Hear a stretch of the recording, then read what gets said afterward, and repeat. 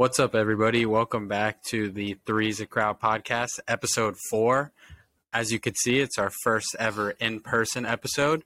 Ray's back from law school. We got him for a little bit here, so we'll have one episode in person and then back to the normal. Not in Kansas anymore, Toto. Whatever they said. I'm very happy to be back. I was just craving sunlight. I haven't seen the sun in like 4 months. So it's very nice it was nice to exit the airport and feel that humidity that I guess we've complained about our whole lives, but it's really a blessing, man. It really, really is. It's brutal out there in the Midwest. Not a place you want to be, let me tell you. Yeah. Well, we're happy to have Ray back. Today's episode, we're going to be talking about sports, a little World Cup, football, basketball action. We're going to be talking just a little Twitter update and what's going on and a little bit more about that tech industry. And then Nick's going to round us off with a little update on the cigar industry. But I have something pretty exciting. We have our first sponsor for the podcast, so I'd like to pass it over to Nick to introduce that sponsor. How's it going, guys? So I own a cigar company called Mago Cigars, if you didn't know. And for this pod, for any of you listening, we want to offer a 15% discount site-wide. The code is Three's a Crowd, and that code will be down in the link below. And the URL for the website will be in the link below as well. And we'll kick this pod off with a cigar for each of us. Thank you, Nick. Let me just say that I have been waiting for the day to smoke a cigar on the pod, man. Oh, the Pepe, the box press. I love this one. Dude, I see Nick smoking the cigars in the episodes, and I just get so jealous because I can't smoke in my apartment complex anymore. There is a fire, and I have a balcony, which is usually where I would smoke my cigars. But now smoking on the premises entirely is prohibited. And what do you guys think? Be honest and leave your comment below. Should Ray still continue to smoke a cigar on his porch? It's technically his front porch. I think he should. Ray's not going to start a fire. Ray's a responsible smoker. Guys, let us know what you think. Should Ray continue smoking? Dude, I mean, I'm going to get evicted, and like that is just. But if you guys want to see him smoking on the pod, he's got to do it, right? Whatever. Hey, man, I was actually just waiting to be here to do it. You know what I mean? With El Mago himself. Special moment. While we're lighting these up, we'll take the time to say, if you're listening on YouTube, subscribe. If you're listening on Instagram, TikTok, Twitter, Spotify, Apple, wherever you listen to your podcast, we don't discriminate. Give us a follow. Give us some feedback. Big athletic here. Where are you going? Give him a little plug. There it is. Look at that detail. This is the Let me see what you got. Oh, you got plugged in? Mm-hmm.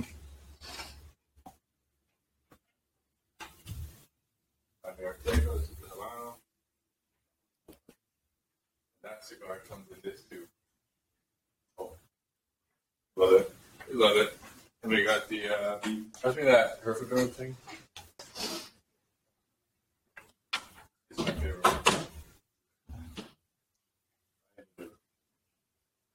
Those colors, man. Come on. Look at those colors.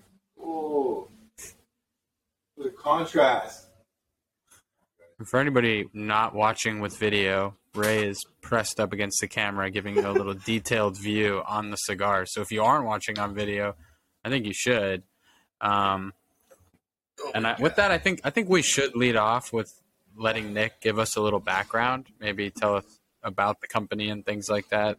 Let the viewers kind of understand what they're buying. Sure. So, I created Mago Cigars about close to 2 years ago, and I actually it was a brand that was created as a tribute and as an honor to my grandparents. Who, for those of you who aren't from Miami, there was a building called the Champlain Towers in Surfside, Florida, which is in the general Miami area. And this building collapsed. There's a lot of theories on why it collapsed, but regardless, it collapsed. And unfortunately, my grandparents were in the building. and they passed during the collapse. And so since my grandfather was from Cuba and smoked cigars his whole life, and then ended up introducing me to cigars here in Miami when I was 16 years old, I decided to make a tribute to my grandparents by creating a cigar company. And I named it El Mago, which in English means wizard or magician. And what I did was I took the first two letters of each of their names, M-A for Maria, G-O for Gonzalo, and I combined them to get El Mago. And as you guys just saw, Ray put the cigar up close. That's an actual picture of my grandparents back in Cuba on the cover of the label. And then in the back, right behind it, right behind the picture of them is a hotel called the James Hotel, which is a hotel that my grandfather bought here in Miami Beach in 1989. And so that's a little background on my cigar brand. And our cigars are Cuban seed cigars, and they're grown and rolled in Esteli is the city in Nicaragua. And we bring them here to Miami, and we smoke them, and we love them.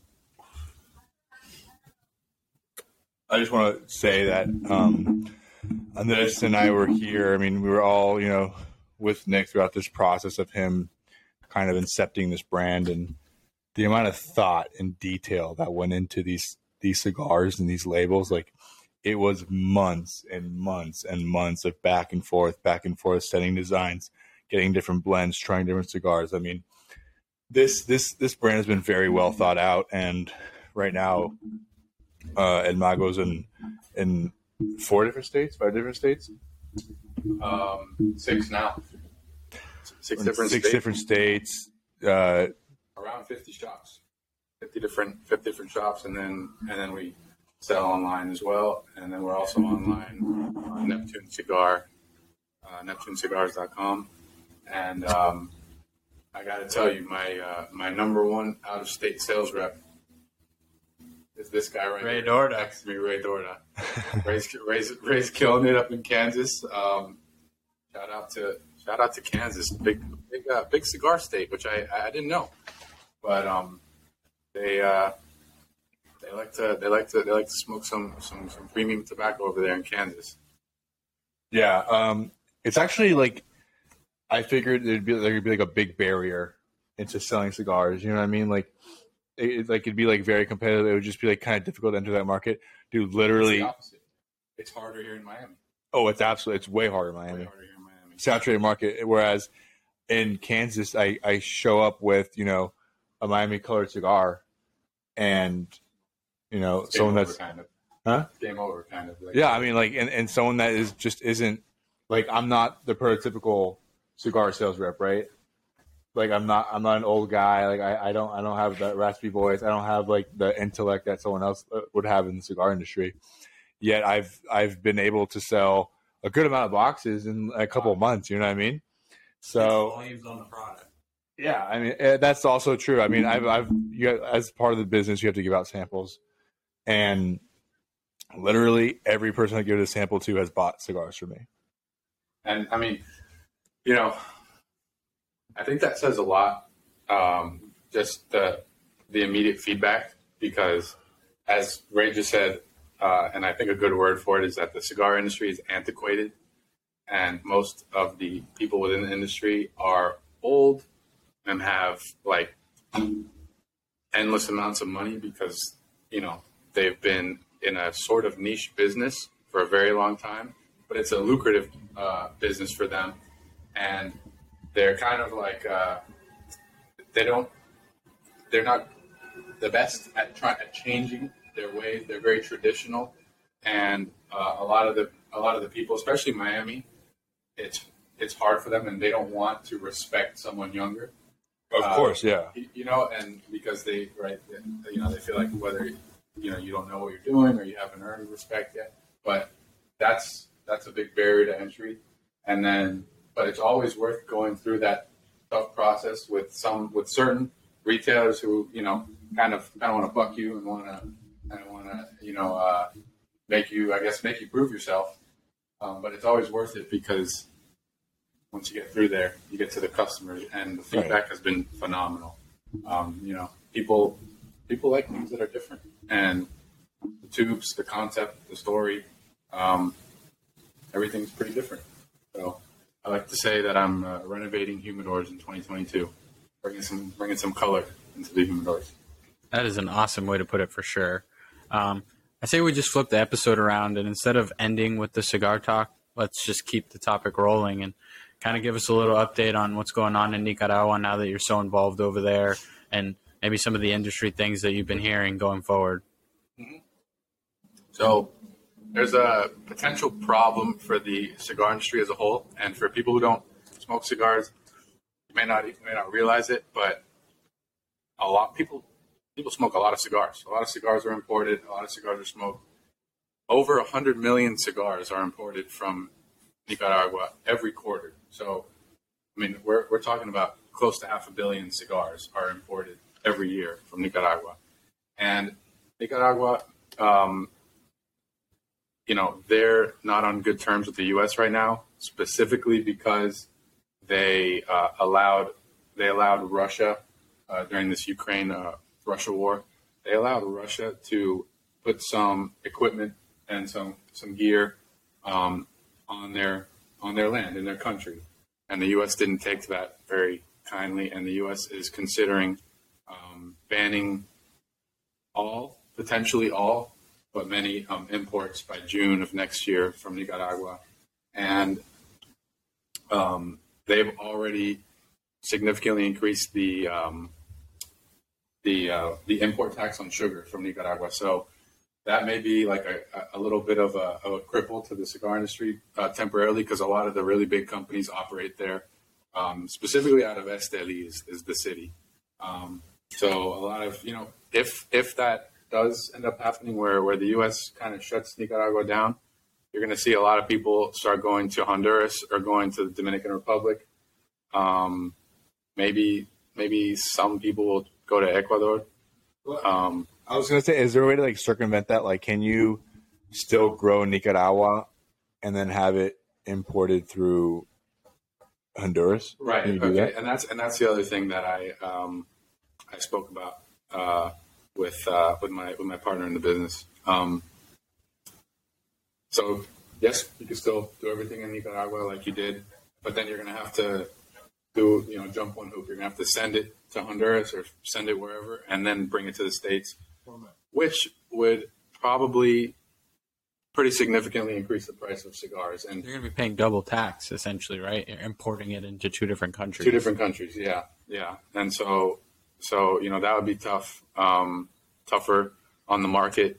I know cigar prices have gone way up in the last several years, and they're continuing to go up. Like November 1st of this year, Altadis, which owns all of the traditional Cuban brands that everyone knows, Romeo and Juliet, Montecristo, they raised everything across the board 10 to 15%.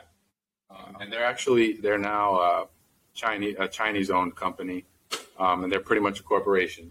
And Padron Cigars, which is a Miami-based brand, they raised everything across the board.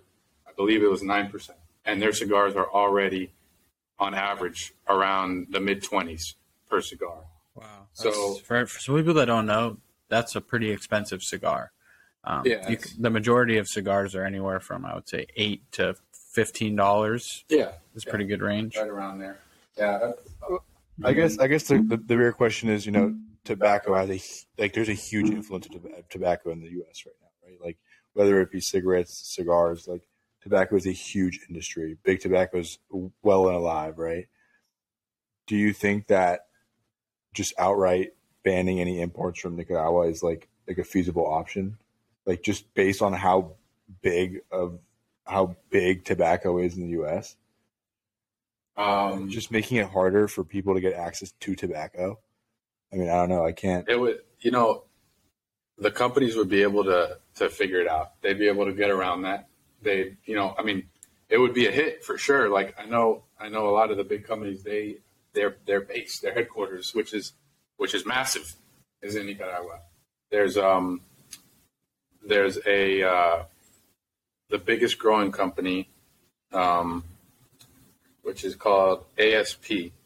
They own like 70% of the farms in Nicaragua, and I don't I think they have some land in Nicaragua, but it's going to be a big hit to the industry no matter what.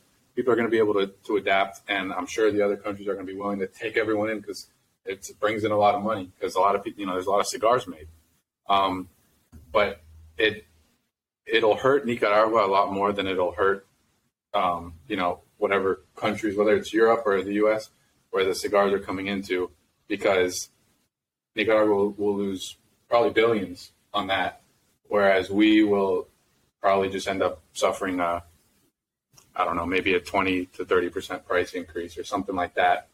But it's weird how America looks at tobacco, because they look at tobacco as just broad, just tobacco. What's in cigars is just tobacco from the plant. They consider cigarettes tobacco, but what's in cigarettes is not just tobacco. There's tons of chemicals, and I think there should be maybe more studies done, because that's the only way for things to change in America is the scientific proof and the FDA getting involved and all that process. But they regulate cigars almost as heavily as cigarettes. I think the only process that's easier is getting your wholesale cigar license and your cigarette license. Isn't it because they have cigars have a higher nicotine content though? Isn't that kind of like the main? Yeah, cigars have a higher nicotine content, but the factor that I guess it would be the FDA that they're avoiding is they're saying that all the chemicals in cigarettes, they're kind of just not like noticing that there's a difference. Like, cigarettes. So they treat them as the same. Right, treating them as the same, where it's not like not a lot of people get illnesses from smoking cigars because you cannot inhale a cigar. Unless you're a real serious unless smoker. Unless you like to throw up every day. But cigars aren't inhaled, so even though they have a higher nicotine concentration, it's not absorbed into your body as much. And I guess we could look at scientific data and all this, but in my opinion, what is the real cancer-causing thing is all the chemicals in cigarettes, rather than the tobacco and the nicotine, because tobacco's been around for thousands of years, and in ritualistic medicine and all that. And so I think that's what the FDA fails to notice, is the difference that there's a ton of chemicals, and a lot of these chemicals are known to be like completely poisonous. Not like they can be potentially harmful. It's like, no, this is poison. So I think that differentiation needs to be made, and I think that would kind of ease up some things in the cigar industry. And the last thing I want to touch on is piggybacking on that is how regulated promotion of cigars are. Yeah. So everyone knows everyone in the cigar industry, and maybe in anything, I don't know, people that like classy vibes, classy things, know about cigar aficionado. Yeah. And it's like don't quote me on this, but it's a ridiculous price to promote with them. It's like $75,000 right around there for half a page. It's like $125,000 for a full page, and like $250,000 for 2 pages. And this is only in like 3 or 4 editions of the magazine for 1 page. And this is the way that many of the big guys promote their cigars, because you can't promote on any social media or Google or anything like that, because it's considered the same thing as a cigarette. It's just tobacco. It's broadly tobacco. Yeah. And so I'd like to see more studies done on the health effects of cigars, because I think it's the best form of smoking we have today. Yeah, and just to touch on what Nick was kind of talking about there, he was referring to when you're running ads, like when you're getting these ads online, like when it comes to Facebook, Google, you're seeing all of these things pop up. It's not just random. It's because, like, if you haven't noticed, it's all of your interests. And there are laws against promoting tobacco and putting it in front of customers because they consider it a high-risk product. So that's a hurdle in his field that he's having to deal with. It's not just like any other brand where, hey, I've got a ton of money, let's put a cool design on something and we're going to put 100,000 into ads and we'll sell it. We might not be profitable, but we'll still funnel in a lot of customers and move product and stuff like that. Nick's having to find different ways to push the product uniquely with word of mouth, hustle, and things like that, which make it a lot harder for him just because he doesn't have $75,000 to run an ad in this article at 24 years old, just starting a new company. And not to mention, running that ad will get your cigar, right, placed in that magazine. And that magazine will end up in probably every cigar shop in the nation. But does it mean that the stores are going to start calling you and putting in orders? No. And that's a good point, though, because you could sell cigars to however many shops that you want, right? But if the person behind the counter is not in love with your cigar, is not in love with you as an owner, not in love with the story, they're not going to push your cigar. Consumers are not going to buy it. They're not going to reorder, right? So, like, a lot of what I do, of what I've done, rather, is building that personal connection because of the size of the brand. Like you can't do the $75,000 ads. You can't do the, like, you know what I mean? Like, you can't really advertise in this in a traditional way. You can't really market in a traditional way. So, like, when I'm going and I'm selling cigars to XYZ in Kansas City, I'm sitting there. I'm asking about his family. I'm asking him, like where'd you grow up? Like, where'd you do this? Like, this is a story. This is why we're doing this. Please try the cigar. Let me know what you think. And that way, you're building that connection. He wants to sell the cigars for you. He believes in the brand. You know what I mean? And I've actually been told that the tubes are sexy. So, you know what I mean? Not only do they fall in love with, the product itself, but they fall in love with you as a person, your brand, and they want to help you out. And I think that's really, really important at this stage of the brand. Dude, and I think the nicest thing is when you go into a shop and the owner or the manager or whoever's there, where they feel like an extension of their customer, where they actually care about what you're doing as a whole instead of just the business aspect, the dollars. And because, when an owner is an extension of their customer, I think that's when the result is always the best. They end up selling more, which is what they want in the first place. And then their customers build an appreciation for the product and what goes into it. And so, it's, like you said, that's really rewarding when you get to actually talk to someone like they're a friend or like they're someone who's just honestly curious about what you've built and they want to know. Whereas sometimes I have to go into a shop and I have to kind of, in a way, throw the things I care about out the window. You have to prove yourself. You have to sit there and prove yourself. Right, because people are just looking at the design. Okay, people will buy that. Okay, what's the price? There's your business guys that are like that, and it's not as fun, but it's kind of something that you have to do because it's going to be rewarding when it gets to the end, to the customer, who's going to be the one who appreciates it. So. It's been a fun journey. It's been a good time.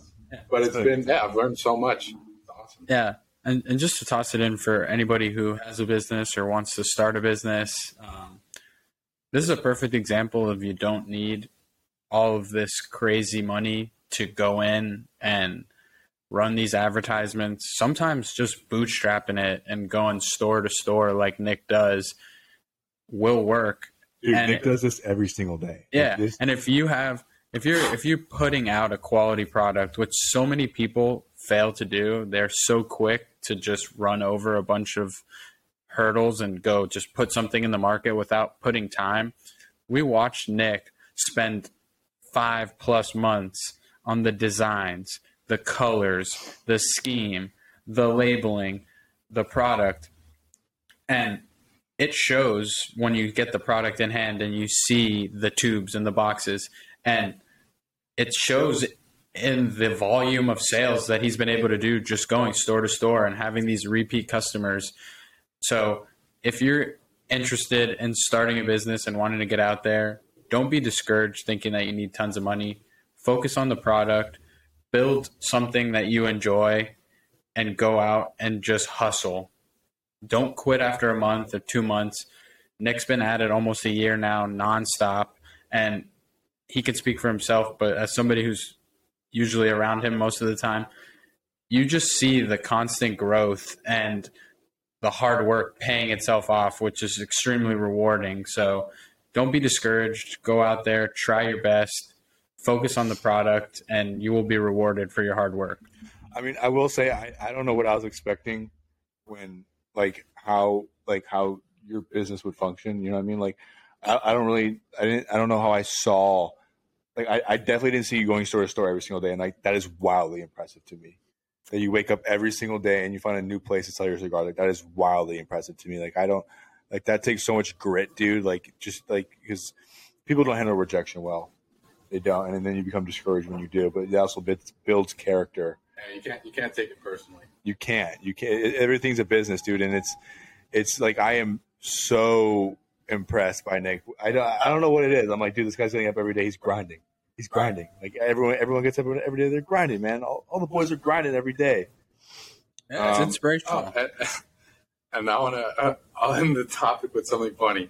So sometimes you get the runaround from a guy, and it's usually the guy who's not in charge. Oh boy. It's usually the guy who's not in charge. So I had a guy tell me, hey, leave me a sample. And sometimes there's guys that they want you to leave like a lot of samples because they want free cigars, and they don't really intend on, returning any type of promise for those free cigars. And so it's awesome because I did everything that I was asked. I got in connection with this guy, and I left him a cigar at the shop. I drove 60 miles to him, gave it to him. It was it was a very nice first impression. We hit it off great. And he said, we're going to get the cigars within the next couple weeks. Well, I'm just going to fast forward to like 2.5 months later, where I was getting my leg pulled, and then I needed to end up bringing more samples and more samples.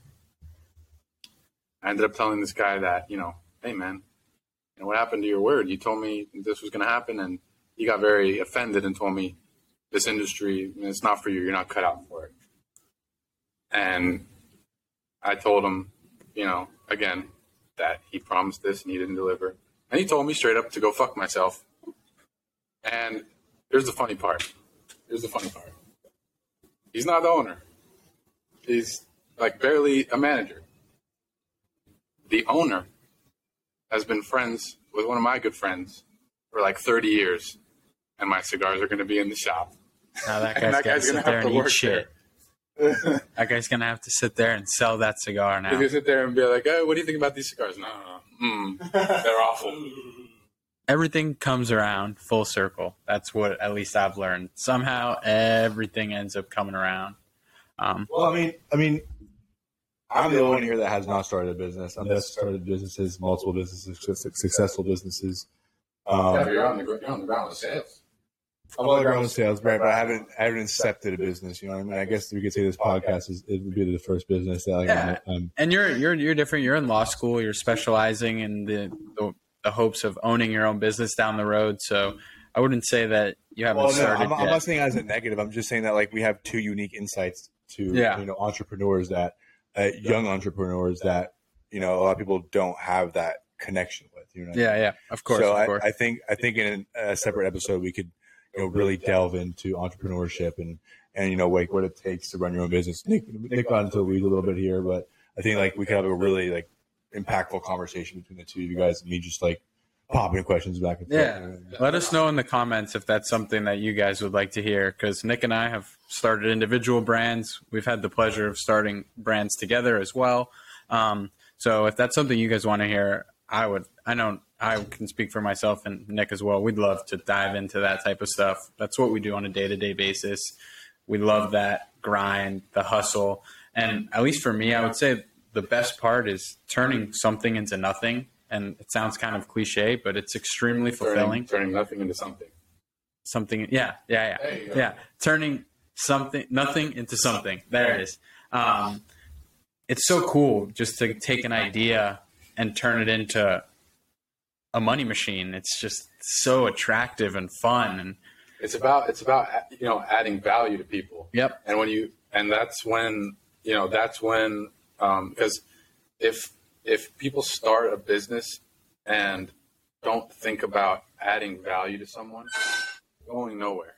It's going nowhere because it's horrible. Because you need to add some value. So, like I said, when you start with nothing, you have an idea of how to bring value to someone, and then seeing it come to life, it's awesome. It's a great feeling because, in a way, you're helping people in some way, shape, or form, or you're providing them with a service or a product. In my case, that they can enjoy, and it's I mean, not only that, but you're employing people that otherwise probably wouldn't have an opportunity to be employed, which is also a significant factor as well.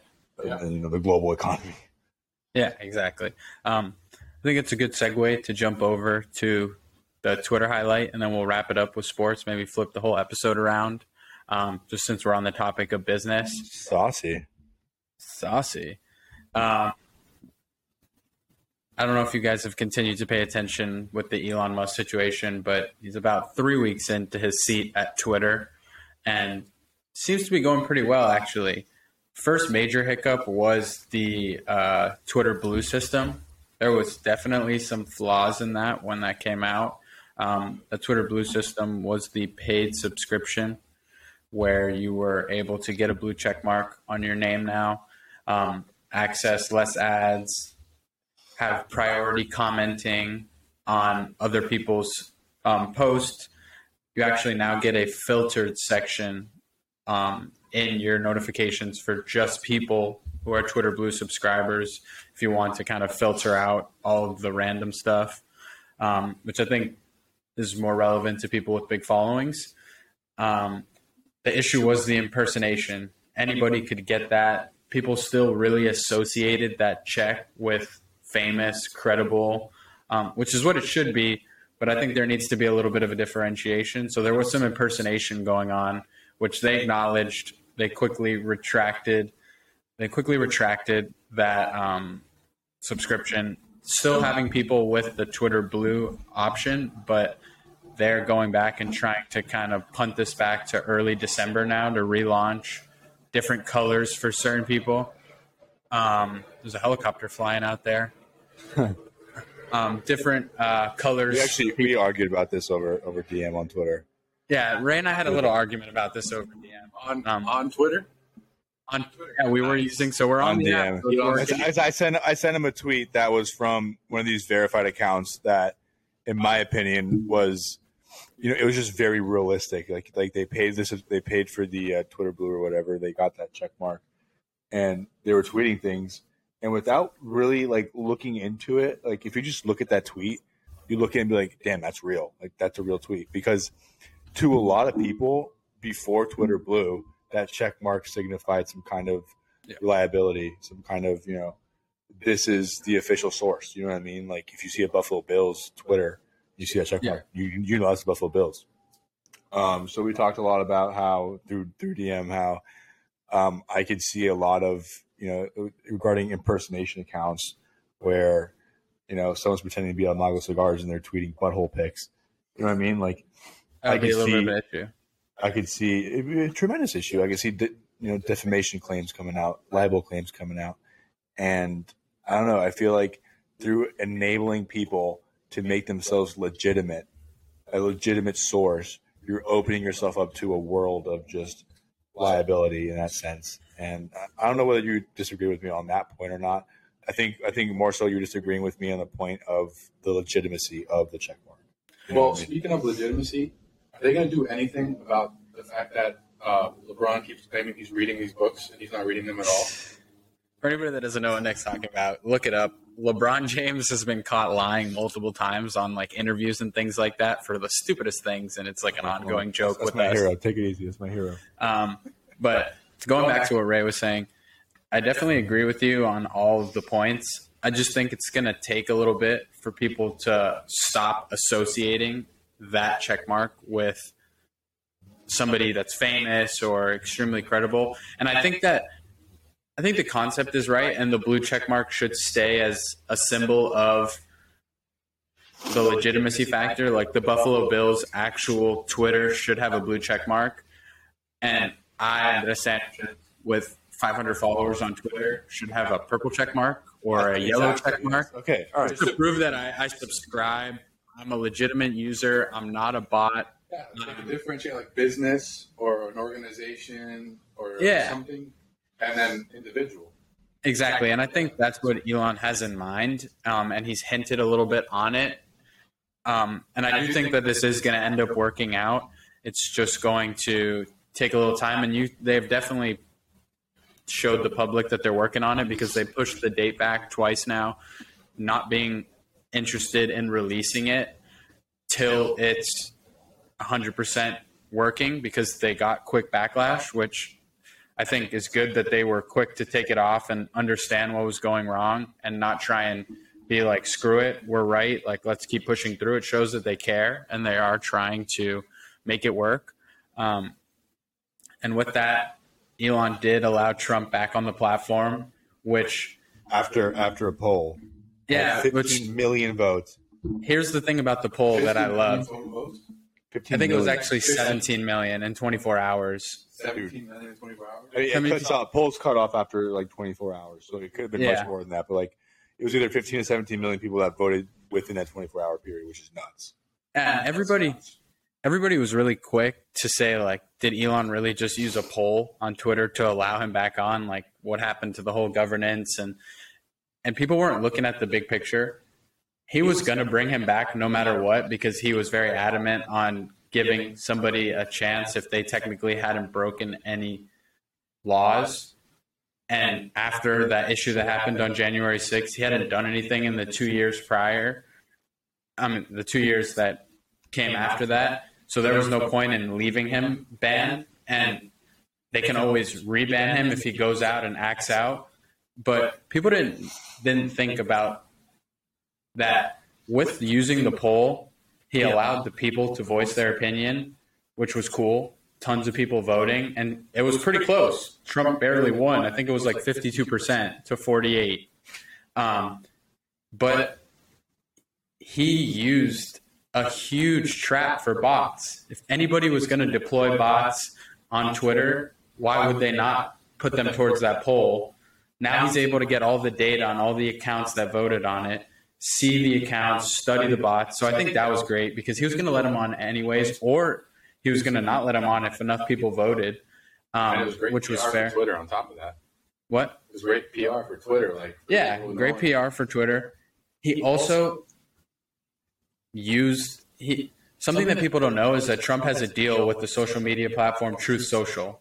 That's his social media platform. If he leaves that platform and goes to Twitter, he crumbles that company. That's the only thing backing them, and the only thing backing the SPAC that company released publicly with, which I think Digital World Acquisition.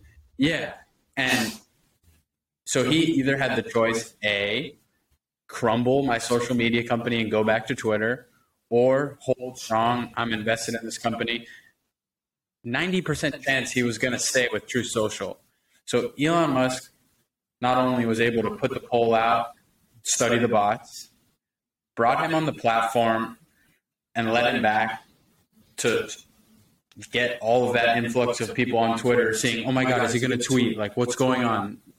So he's stress testing his servers and his software with the new lean team after all the layoffs and people walking out. He's testing the product at its peak level of usage with its brand new business model and new workforce.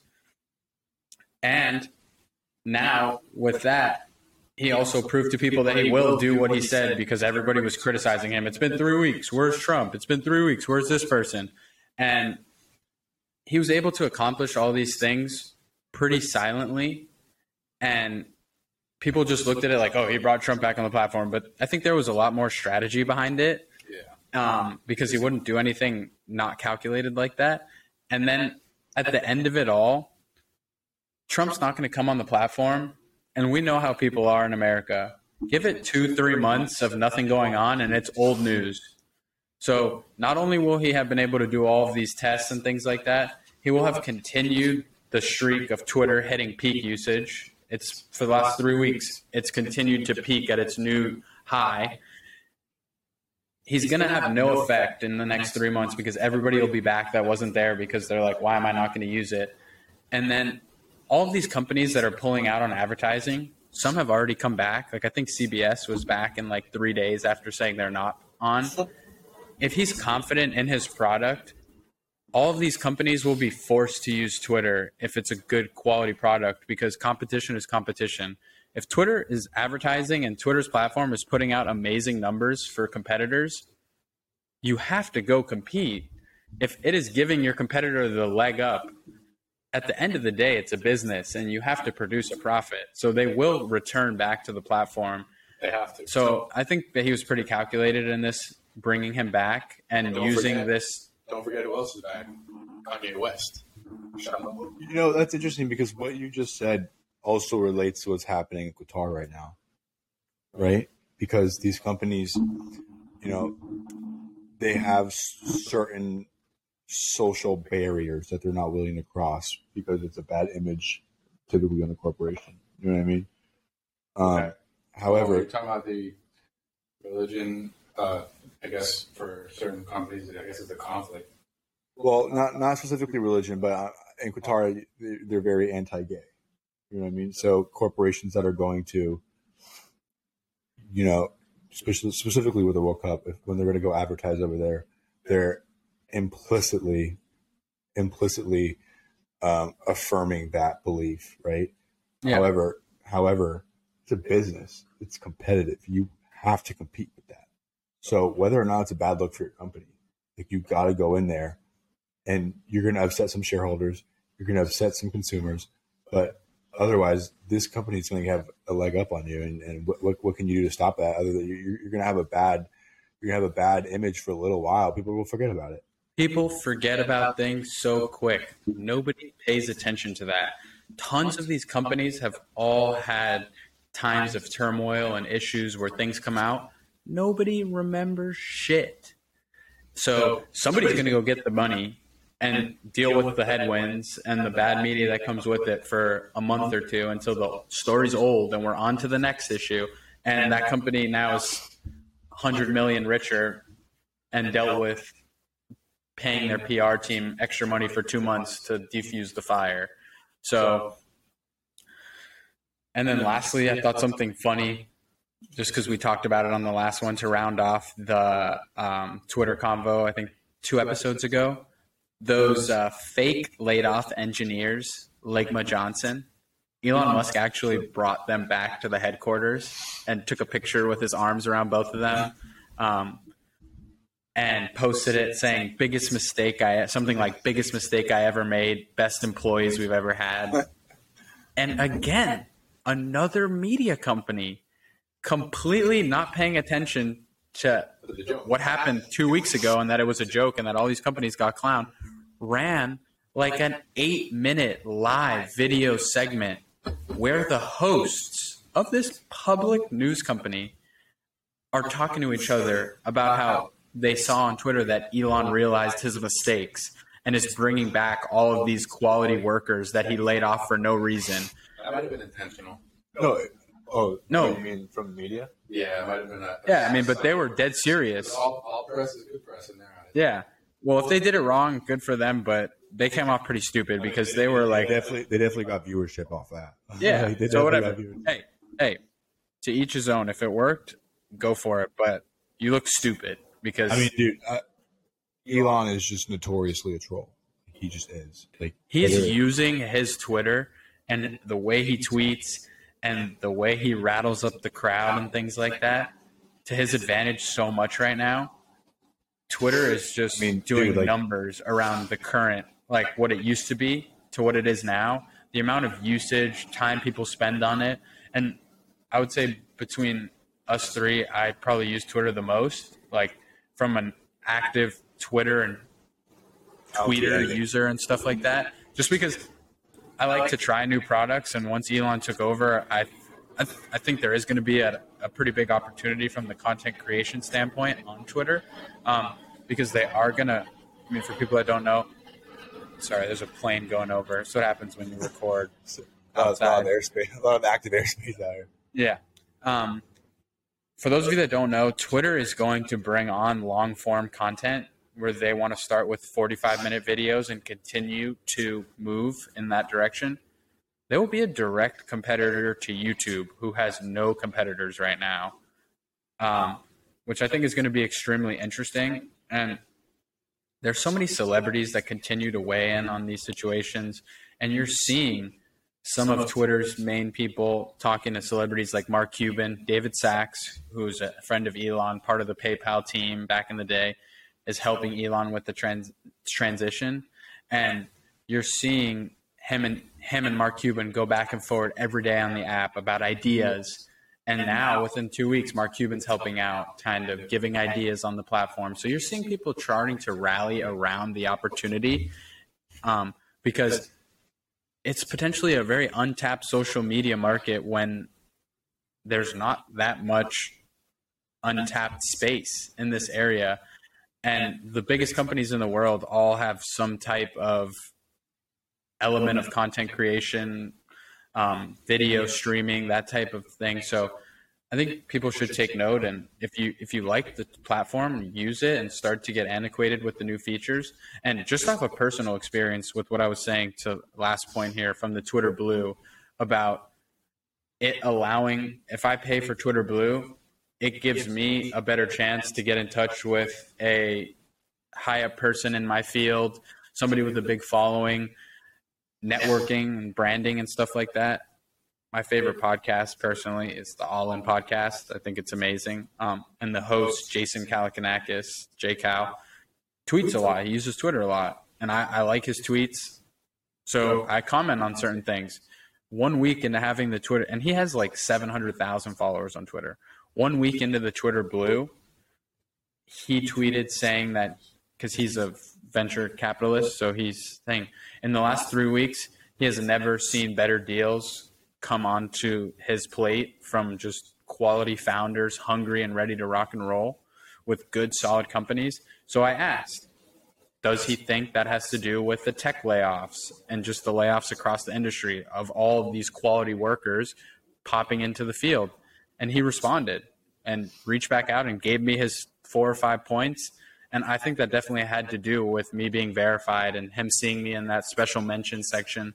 So we're definitely going to keep you guys up to date on Twitter and its situation and how it's kind of going. But I think that it is personally heading in the right direction. And the platform, I think it's going to shock some people how quickly, because Elon's been able to slash costs, get ready to head towards profitability while implementing tons of different features and areas all within 3 weeks. So I think it's going to be interesting.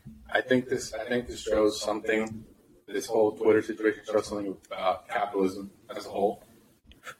So it took Elon, what was it, like 50 billion?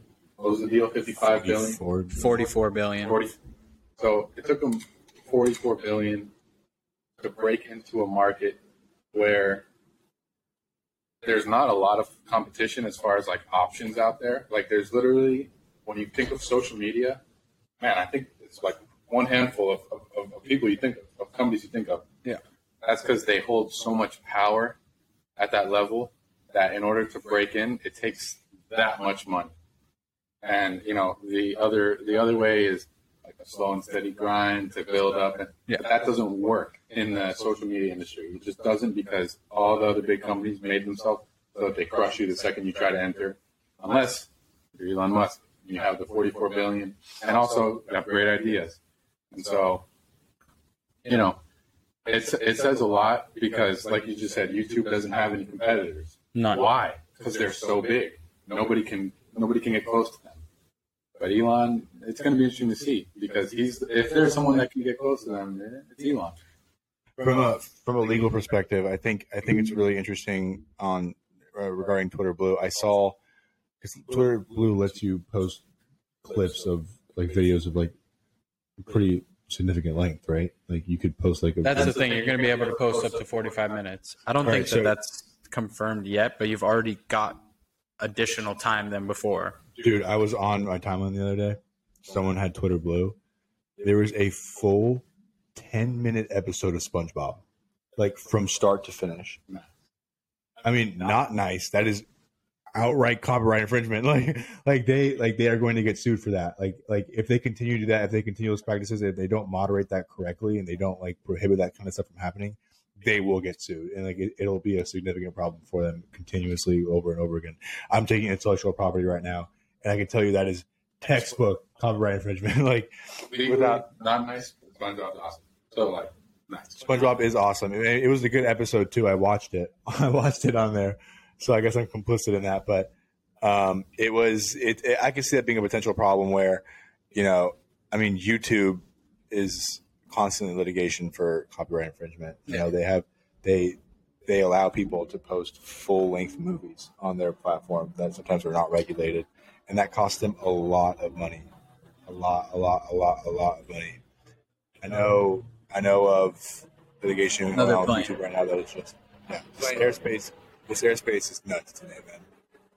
Since we're by the sea, it's an aerial view. I know YouTube dishes up billions of dollars in copyright claims. And if Twitter is subject to that same thing, Twitter Blue could really be hurting Twitter overall more than it would be helping it, I think. Yeah, I think there's going to be, just to round it off and move to the next topic, I think there's going to be a lot of hiccups, and that's normal, especially when you're bringing a completely new product to market. So I think that they're going to be fine. I think they're going to obviously deal with the headaches and things like this that we're talking about. But in the long term, I think it's going to be a really good platform. I think it's extremely unique. I don't think they have any competitor right now when it comes to just the ability to post how you feel in real time, get news, communicate with people you probably never had a chance to talk to, and kind of be this town hall, this social network of knowledge and opportunity. Because, like I said, I reached out to this guy who I probably would not have gotten an answer in DM or been that annoying person that pesters him daily with, hey, how you doing? Reach out. Hey, what's up?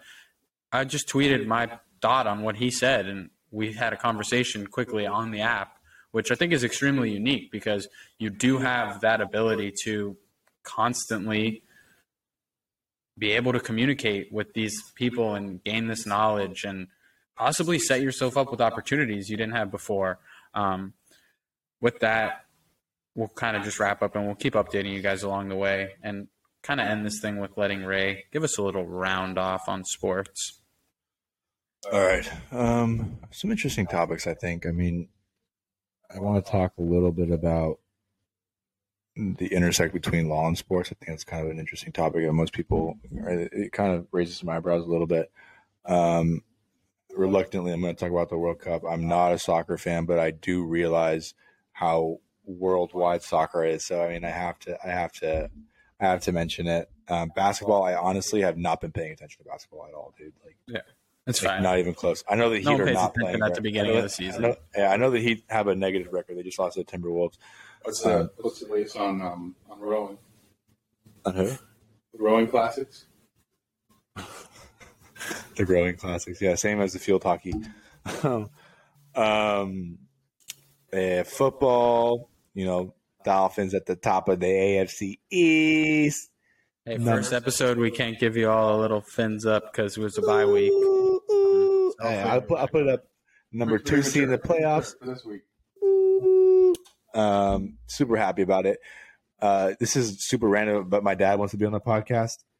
And I think that this episode he would have been really interested in just because of all the cigar talk and the way that we led the business discussion, because my dad's also a business owner. We're getting Big Ray on the podcast, guys. Don't worry. We're going to bring some knowledge. Is that Big Ray? Yeah. So he'll be on here eventually. You'll see his beautiful head and he'll spit some knowledge to you guys. But yeah, man. Last week in the NFL, any upsets? The Lions beat the Giants. The Lions beat the Giants. the Vikings got absolutely pummeled by the Dallas Cowboys, 40-3. The Vikings were 8-1, one of the best offenses in the NFL up to this point. I like watching the Vikings lose, though. Yeah, I mean, they're not a great team. They have a good offense. I think Kirk Cousins gets a little more hype than he deserves. But, I mean, they have targets. They have good guys. Their defense isn't that great. Dude, the Vikings O-line was just not there during the last game. Yeah, they were just getting Cousins obliterated. He got sacked 8 times. Dude, he had 3-second stops for the football every time. Yeah, and I mean the Dallas defense is middle of the pack, but they have some playmakers. Micah Parsons being one of them. Last year, I think he was the defensive player of the year. Dude, Micah Parsons is the most talented defensive lineman, or probably the most talented defensive player I've ever seen play football. I mean, he's ridiculous. Like he's actually ridiculous. So I mean, as a former offensive lineman, like on each play of offense, I pay attention to the line. I want to see what the line's doing. I want to see how they're blocking. I want to see what type of blocks they're doing, whether they're sliding that they're in kind of like a zone or if they're initiating getting a second level. Dude, Micah Parsons just absolutely fucks up the entire offensive line's game plan. Like you can't game plan against him. He's so fast. I think he ran like the fastest 40 by a defensive lineman ever. What do you think he weighs? He has to be like 260. Got to be like 250, 260, just lean. Yeah, but Cowboys just mopped on them boys. I didn't start their defense. I started in fantasy. I didn't start their defense. I started the Ravens defense, who actually only scored one more point. Scored you 20 points though. Like they had a ridiculous performance. Yeah, that's what I'm saying though. I didn't start the Cowboys defense because I expected the Vikings to kind of be competitive with them. So I started the Ravens defense. The Ravens mopped up on the Panthers. An interesting stat. Listen to this. Every team that has played the Panthers has lost their next game. Okay. No, not play. I'm sorry. Every team that has beat the Panthers has lost their following game. Even if it's a bye. Like if they beat the Panthers, have a bye, they're going to lose that next week. Isn't that crazy, dude? So I give kudos to the people that pay attention to this shit. I know, yeah, that's crazy. So like if the Ravens lose next week or this week, They have a curse on them. dude, I don't know what the deal's with the Panthers, but them boys. Let me tell you, biggest upset was in our fantasy league last week. Oh, screw you. I was projected 147. My boy Ray had 153. My boy Kittle went off. George Kittle just like garbage time TD, dude, at the end of the game. Like scoring that would have done nothing, like no significance to the game. Like they were gonna win anyways. Huh? He danced the Mago right into the end. Yeah, I know he did. I danced my way to The most points. For anybody that doesn't know, our fantasy league pays out for most points every week. So Nick, who has, I think, taken most points 6 times, which is by far the leader in the league. Ray was hoping that he was going to have his time to shine with his first. His first was last week. He was about to have consecutive. It was about to be a back-to-back week for Ray, back-to-back most points week for Ray, and Nick seemed to steal it from him at the end. So disappointing. So disappointing. And the thing is, like, I hate sending Nick that Zelle on Tuesday. I hate it. I've done it so many times, dude. I'm in the same place every time that I do it. It just feels like deja vu every time that I'm doing it. I hate it. I don't want to do it anymore. Someone needs to score more points than Nick. I'm done. I'm done with our fantasy league. I'm not. There's no chance I make the playoffs. Whatever. I'm over it. I'm used to losing in fantasy at this point. Let's try to get the Zell again this week.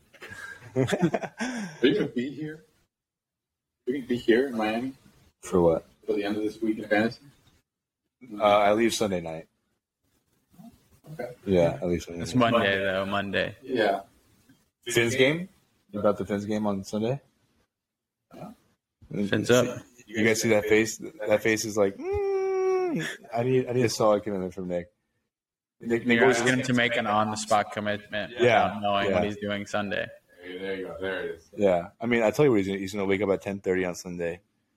He's gonna on a typical Sunday wake up at 10:30, maybe head to Cigar for a little while, hang out with Miguel, and I I don't know, dude. I know he watches football on Sunday because he actually we'll get on COD. We play COD a lot. We love playing COD together. We've been ripping up COD. When we're not together, like playing COD is like one of the aside from doing this, it's like one of the ways that we're able to like hang out essentially. Yeah. So shout out Jeter too. He's on our COD squad. When he's gone too, it kind of lets Nick and I are spoiled. We're always together, but Jeter and Ray are typically out. And Ray are our mobile members. Our mobile members of the team. Boston, yeah. The best thing was me talking Jeter into buying a gaming laptop for Amazon Prime Day. And it's the best purchase he's made. Yeah, he said it is. He said it is. He gets to play everywhere with us now because he's always on the road. But with that, I'm going to take away our hot take. I didn't finish the sports, man. Oh, what do you have? Oh, my God. Oh, my God. What other sport do you have? This guy's cutting me off. You said you're done in fantasy. I said I want to talk about the World Cup. U.S. played Wales. We tied. So now they're playing England, which is probably going to be an L. That was rough. Saudi Arabia beat Argentina. Argentina, the heavy favorite. And I want to say DraftKings absolutely exploded with excitement when that loss happened. 25% of all of the money bet on DraftKings for the World Cup was made up of people betting Argentina to win the whole thing. So they're going to have a good quarter. Yeah, DraftKings is hype. My God. And leave in the comments, guys. I know they ended up 48 hours before the World Cup started. They took out all the beer sales from within the stadium. There was still beer available, but just not within the stadium. And the beers in the stadium were going to cost you $93 US. No, that was the most expensive bar in Qatar was going to charge $93 beers. Oh, but I got something interesting. I don't know if you saw that yet. With the Budweiser signed a contract with the World Cup, $75 million for the beer at the stadium, and 2 days before Qatar banned it. Qatar bought the beer already, so it's not on Budweiser's back. They were willing to take the $75 million loss. So Budweiser announced, instead of selling that product again, that whoever wins the World Cup, they will send all that beer to that country and put on a party for the World Cup championship to repurpose the beer. So that's hard, dude. That's pretty awesome. That's not only is it great PR, but it's such a cool concept that American brand, baby. Yeah, come on, America's beer, Budweiser, baby. Beer. Yeah, I love that. You pay $93 for one beer. I'll answer that for you. Fuck no. Absolutely not under no circumstances. Absolutely not. Get the fuck up out of here. What else? The Dolphins play Texas this week. Should be an easy win. We're not worried about that. Whatever. Who cares? What I did want to talk about briefly was Odell Beckham Jr. He is suing Nike. Nike is who he's contracted with for all of his gear. You know, he has like his own merch and stuff like that. So Odell Beckham Jr. signed with Nike a $48 million possible $48 million 8-year contract with Nike. And in order to attain that full $48 million, there are certain selling requirements that he had to meet. You know what I mean? So the total value of the contract was worth $48 million. And like I said, to get there, he had to sell whatever. Like his product just had to move. Odell made the Pro Bowl 3 years, his first 3 years in the league. Didn't make it after that. You know, he got hurt, went to the Browns, went to LA, and now he's claiming a breach of the covenant of good faith on his contract because he's alleging that Nike didn't market his, like basically Nike precluded him from being able to meet those clauses in the contract. They kind of gave up on him once he got hurt. He stopped he stopped being like that superstar because Odell was like the face of the NFL for a while after that catch and stuff like that. Like he was. I think the anniversary of that catch was yesterday or today, actually. Was it? Yeah. I love that. But he was the face of the NFL for a long time, so obviously Nike was incentivized to sign this huge deal with him. And ever since then, I guess his play has, in a way, declined. Like he's not the same level of superstar that he previously was. So Nike, I guess he's alleging that they just were not marketing his product, and that precluded him from being able to meet those things. So he's suing Nike for $20 million in Oregon State court. That's crazy. That's interesting. It should be really interesting. Should be interesting. Yeah, it should be really, really interesting. Oregon State court. Because that's where Nike's headquartered. Right. Well, the question is, it's like, why didn't they put it into federal court, right? Because maybe it has to start there. Certainly, they would have met the. No, it doesn't have to start there. They would have met the requirements to get into state court, or I'm sorry, into federal court. So I find it pretty interesting that they didn't go straight to federal court. They went to state court. I don't know, but maybe that's some kind of litigation tactic that I'm just not privy to. I don't really know. Could it be so a quicker settlement could come out? It could be for a quicker settlement. Maybe, he's asking for $20 million, but maybe he'll settle for 12, 13. I don't know. The requirements to get into federal court aren't extremely difficult. There's not a very high bar for that, or a high threshold for that. So it should be really interesting. And just moving on with like future deals that Nike has with other athletes, and like this could set a standard. Like if they are found to, or if they are found to have precluded him from reaching that level of sales, it should be pretty interesting. Sports. That's sports, baby. Yeah, I'm putting it on you to keep us updated on that case, because it's your Ray law. So I will end it with a hot take here. Slightly controversial question, and we'll do it kind of differently. I'm just going to say the question, give my quick opinion, and then I want to give each of you a minute just to kind of give me your opinion. Yeah, 1 minute, give me your quick, concise opinion, and then we'll wrap things up. So something that's been in the media a lot with this World Cup situation, a lot of people in Qatar are attempting to wear gay pride shirts, patches, reporters, and things like that to the game, and they're not being allowed in. In Qatar, it is extremely illegal to be gay. That is their religion. That is the way they operate in that country. Do you think it is wrong for them to discriminate against those people? Or do you think that they have the right in their country to enforce their religion?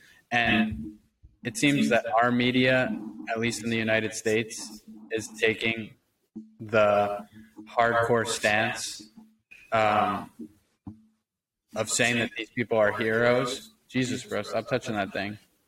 I hear it. Yeah. The media is labeling these people as heroes for trying to do this. So I want to hear your opinion on that, and I'll just go to start. My opinion, and one, I want to say that there's nothing against gay people. I believe that you should be able to be with whoever you like, and whatever makes you happy you should do. But when entering into someone else's country, I don't think you have the right to enforce what you think is correct against what their beliefs are and what their country is structured on. You're a guest in their country. You had the choice to go or not. So I don't think these people are heroes. I think that I don't want to use the wrong word, but I think that it's wrong to try and impose what your beliefs are on this country because that's what you think is right. I don't think that America and these other countries that are okay with this, which is perfectly fine, which I am happy that people are allowed to live their life and be happy. I don't think that that is the model for the whole world. And people forget that other countries operate on their own beliefs and their own culture. So I personally think it's wrong. and they shouldn't be allowed because you should follow the rules. And if it's extremely offensive to them, that's not right. So you guys, whichever one of you wants to go first, minute 30 seconds, give me your take on what you think. So I think Americans are used to embracing people's beliefs, unless they're like radical or dangerous, because we have all different kinds of people here. So generally, I would say that this is a pretty accepting country on the scale of being accepting and non-accepting. And if you're gay or if you have any belief that goes against the Quran, man, don't go there. Exactly. Don't go there. It's like I guess it's like Brittany Griner. She brought weed to Russia, and she's paying a massive sentence for bringing it. Whereas if she did that here in America, maybe she'd get fined, and that's about it. So you got to know where. You got to know, honestly, you got to know where you're accepted, where certain things are accepted and where you're not, because it could end up like literally hurting you or just like really severely affecting your life. And when it comes to religion, this is a very old faith, right? Just like most religions, they've been the laws of the religion or the beliefs have been set for years and years and years and years. So, to try to like forcefully change something that's so ingrained in the culture, I don't think it's totally safe, and I don't think it's the smartest either. And I really think you just gotta. There is a place for everyone, and that might not be the place for people who are gay. And I think, trying to go and muscle their way in there, I don't think it's very smart. Yeah, and I think also because what you meant there was, if you're gay, that's fine, but you don't have to be showing it and trying to force the branding and things like that, because that's the issue. They just don't want the branding and things like that. They're not asking you if you're gay, straight, single, married, but you trying to force that display in a country where it's extremely not okay. I think that's where the issue is, because I don't want you to come off and say that it's not a place for you if you're gay, because it is.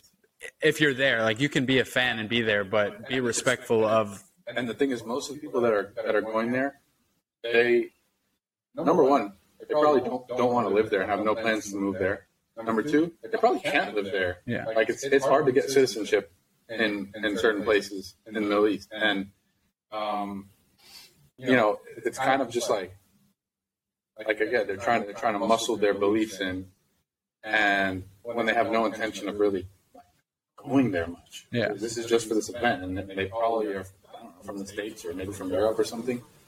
Like, I don't know. Yeah. All right. I think it's not worth it. We'll pass it over to Ray to wrap us up. I certainly understand the sentiment behind it, right? Like, injustice anywhere is injustice everywhere. So people see this as an injustice, and they're attempting to rectify it through, using their active voice, using methods of some kind of social platform to show that this is a wrong. I think it's important to recognize that you are an invited guest to this country.